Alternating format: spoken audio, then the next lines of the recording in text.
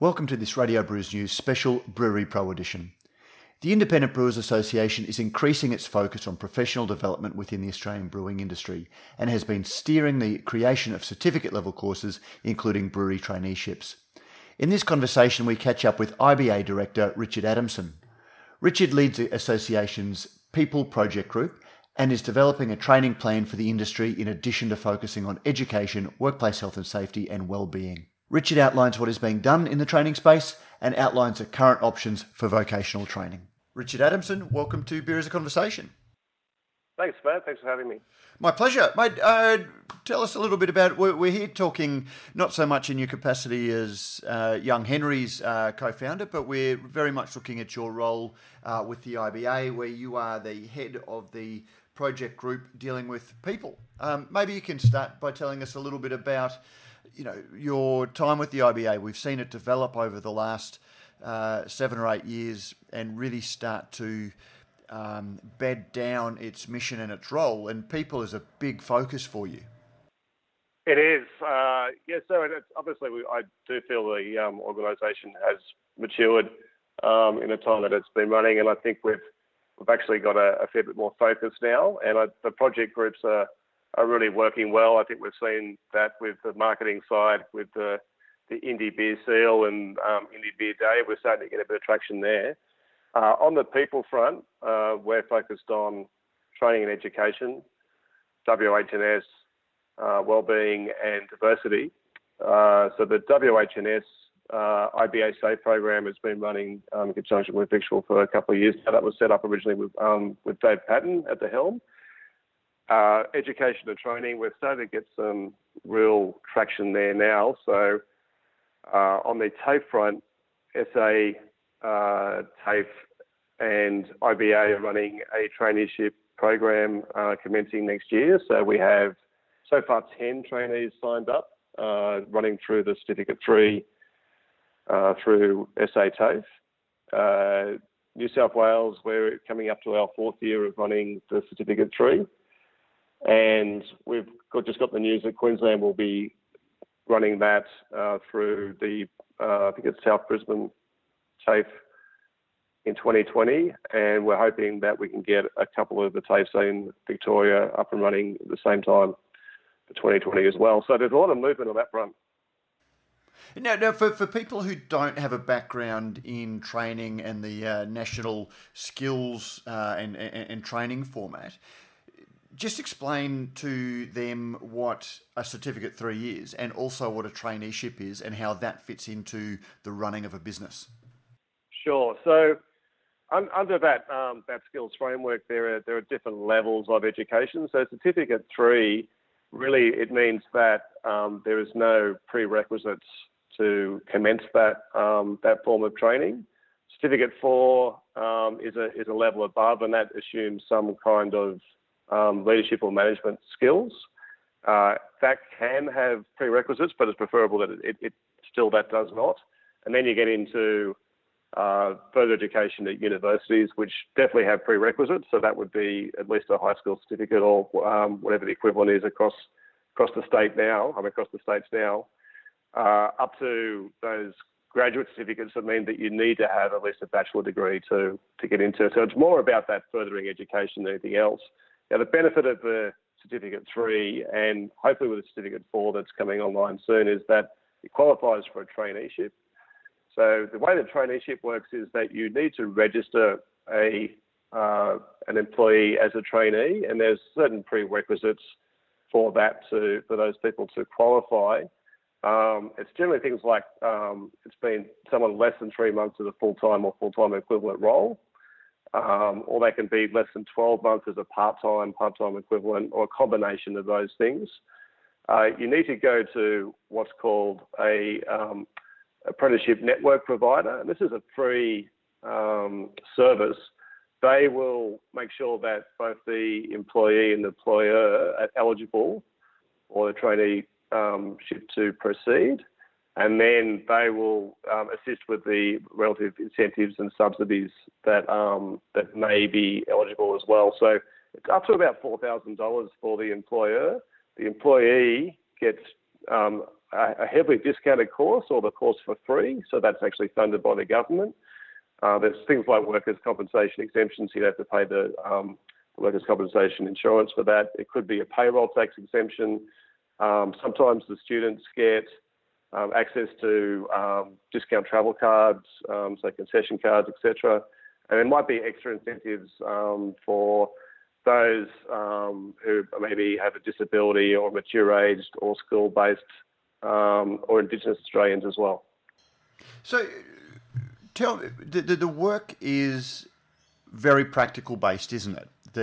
When you go through, the certificate training really augments the on-the-job skills that they are doing in that full-time or part-time employment.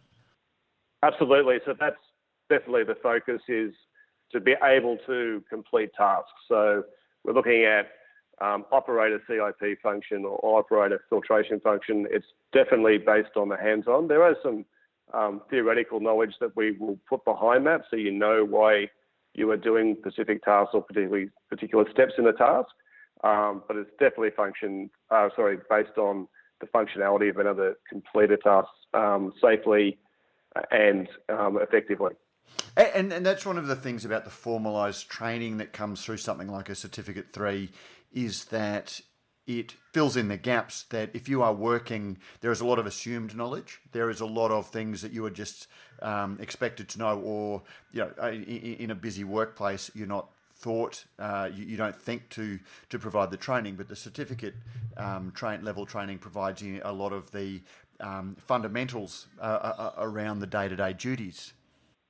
That's right. So I had a lot of students who've I've seen the light bulb go on and go, that's why we do this task within the brewery. I've also had some students who are probably working under less supervision or don't have an experienced hand around, and that's certainly a symptom of the growth of the industry, is they've gone back and changed some of their processes based on what they've learnt at TAFE as well.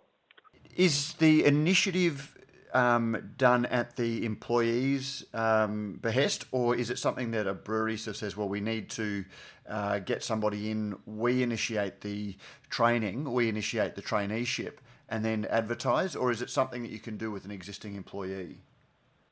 It depends on how long the existing employee has been working in that role. So less than 3 months for a full-time person or equivalent part-time casual, they can still qualify as a trainee. So if a new employer is looking to get further education and there's a TAFE course available in the area, they might talk to their employer, the brewery, and say, hey, I might qualify as a trainee. Do you reckon you can contact one of these apprenticeship network providers? And there's a bunch of them available in every state. They'll come in and meet with the employer and the brewery and say, hey, you do qualify. This is what your obligations are under the traineeship program. So the obligations are things like making sure that the person who is the trainee is actually going to further their skills in the brewery. They're not just going to be stuck doing one particular task like cleaning and filling kegs. They're actually going to get around the brewery and do some other jobs that are going to further their skills. And it's generally a two-year contract, 2-year agreement that the trainee is there. Which fits in pretty well with the TAFE course, because the TAFE course is generally a year or under. So I'd encourage people, if they're thinking of bringing on some new brewery workers, see if they do qualify for a traineeship. Even if there isn't a TAFE course available in your area right now, there may be in that 2-year window. And what is the benefit to a business? I mean, obviously, businesses, most of the breweries in Australia, however we number them, are very small businesses, and any form of training is going to be at a cost to the business. But what are the benefits that they should be looking at when they decide whether or not they put their staff through this training? Well, I could say better beer, number one. So there's a big focus on the QC/QA process. We run through basic micro and basic quality assurance, being able to measure your quality parameters for your beer. Then WH&S, so how to be able to work safely. how to run your processes properly. And then there's those, as I mentioned, those financial incentives for actually registering as a trainee. So it's up to $4,000 depending on the circumstance, and that'll be based on some milestones. And there's a lot of benefits for your new employee in regards to getting that course for a discounted rate or for free, and things like the concession card as well. So I think in the end of the day, you're going to have a much happier employee, and you're going to get all the benefits of them being trained outside of your organisation as well. There's always that old feeling, if I invest in employees, then I'm actually training up somebody else's employee. Is that a real issue? Well, what's the saying with that goes with that one, Matt? What if they stay? Yeah. So what if I train them and they leave? What if I don't train them and they stay? Train them and they stay. That's right. So look across the board, I think everyone's recognising the need for more education. I don't see any downside to it. Does it mean that those skills are more transferable? Then yes, it does. Of course it does. But so does the experience of working with your brewery. And I don't think that's the way that most employers or most breweries are thinking. Generally, we're working in small teams, and it's a camaraderie that we have, and it's generally like the work culture that keeps people there. The more qualified people we have as brewers, I think the less we'll see of poaching as well, because at the moment we've got nowhere else to go as breweries. How do you mean? Well, it's without having the education available to get qualified people working in your brewery, you've generally got to poach them from somebody else. So without the education, there's going to be more poaching. That's actually been a huge thing. I remember writing about a similar issue about 10 years ago with all of the breweries opening even way back then. Where are the brewers going to come from? And so many brewers we've seen just stepping up from enthusiastic home brewers to volunteering or just sort of working casual shifts or picking up at one of the smaller breweries that's looking and going on a career progression. The industry seems to have done pretty well for that. Is there a need to formalise this training? Look, I think the benefit of the formalising training is all those incentives that I mentioned before, but it's also a bit of a fast track. And I think in any case, I'm pretty sure that people are coming in with a fair degree of information about how to make beer, but it's been able to do that consistently time and time again. And what happens if you get some problems? That generally doesn't happen on a homebrew level where you're making the same beer for a year and then all of a sudden something starts changing. Generally, people are experimenting and coming up with new brews, and that's obviously a big part of what has made craft beer interesting over the last couple of years is that innovation and experimentation and coming up with great new stuff. But we still need to be able to do that in a way that presents the beer consistently without quality issues. Now we've seen quite a few quality issues come as the industry's got bigger, and that does come with that experimentation as well. So the things like using fruit in beers, if you're not doing a limited gravity check before you release the beer, you can have exploding cans. That's one example. So we'll go through all that in the TAFE course. So people are armed with at least with the knowledge to be able to do things in a way that's not going to cause quality issues without stifling experimentation. Richard, I understand that while anyone can apply for the TAFE course, that preference is given to people that actually have a traineeship? That's right. So at the moment, the TAFE courses are generally oversubscribed in terms of people interested in doing the course. So the one that I helped teach in Ultimo, we had 70 applicants for 20 places. Now, it was mandated by the TAFE that anyone that's a trainee gets priority. So we have actually had, coming up in 2020, I think we've got 5 trainees going for the course, so they got first priority. So if anyone is just starting a role, particularly if you think you qualify as a trainee, so if you're in that entry level assistant brewer role. I would encourage my employer to register me as a trainee because that way you're going to get priority for doing the TAFE course. And it's a great way, I guess, people who are looking for training are potentially more likely to be aware of the opportunities than the employer. So it certainly doesn't hurt to bring it to the attention of your shift supervisor or even your brewery owner, depending on the internal structure, that these things do exist.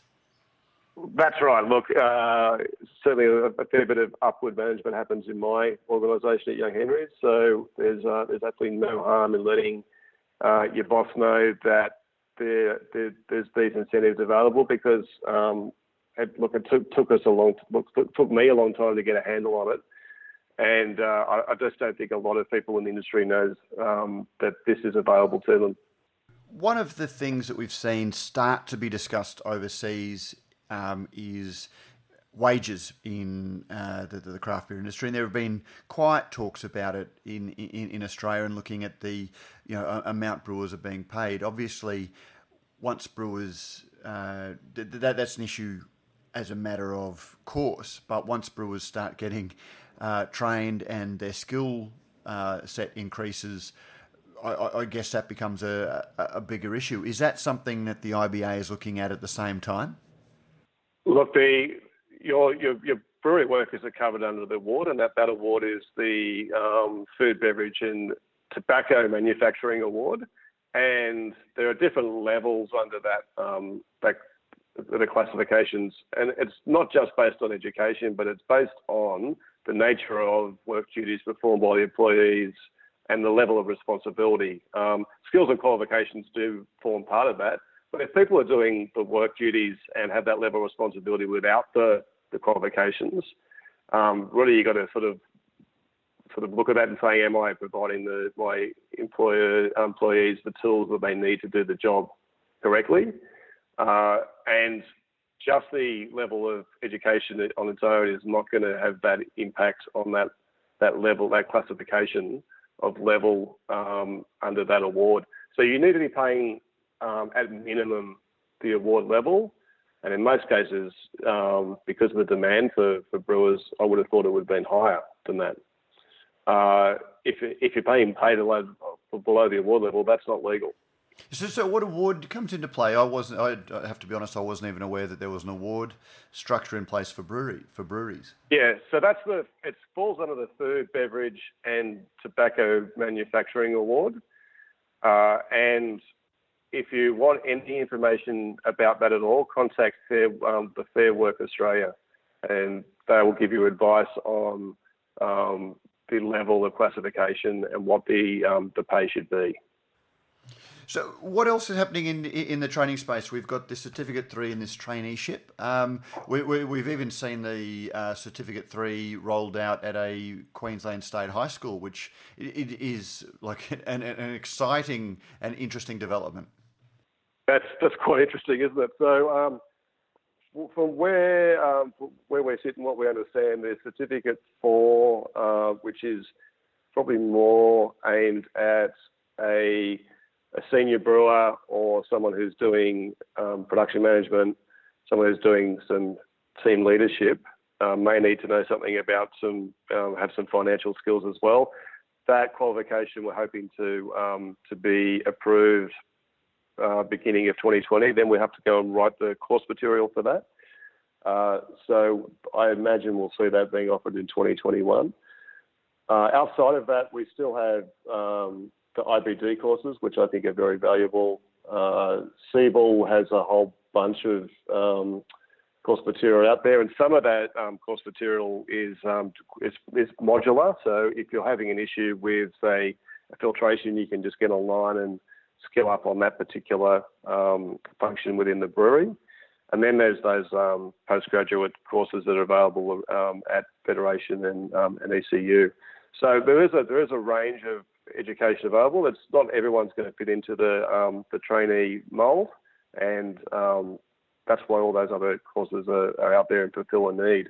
So something that we're looking at doing hopefully early next year is have a bit of a guide for education. So put all the options out there so people can see what they what best suits them. So where does the IBD fit into the structure? Is that something that you recommend or look at as well? The IBD falls outside of the Australian qualification framework. So all that means is that the names they use for their courses, such as certificate or diploma, don't fit into the Australian framework of certificate and diploma. The actual information that and the knowledge you gain, the skills you gain are still very valuable, but you don't qualify for any of these incentives or discounts in training that fit under the AQF.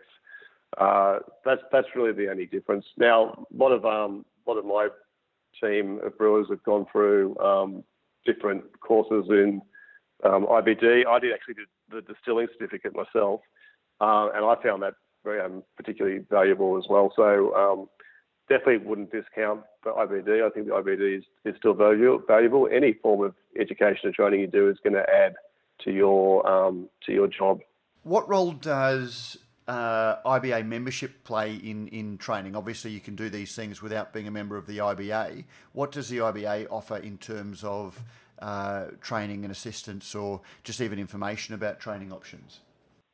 Sure. So what the IBA's role really is in this space is to advocate and assist to get more training and education courses up and running through the TAFE network.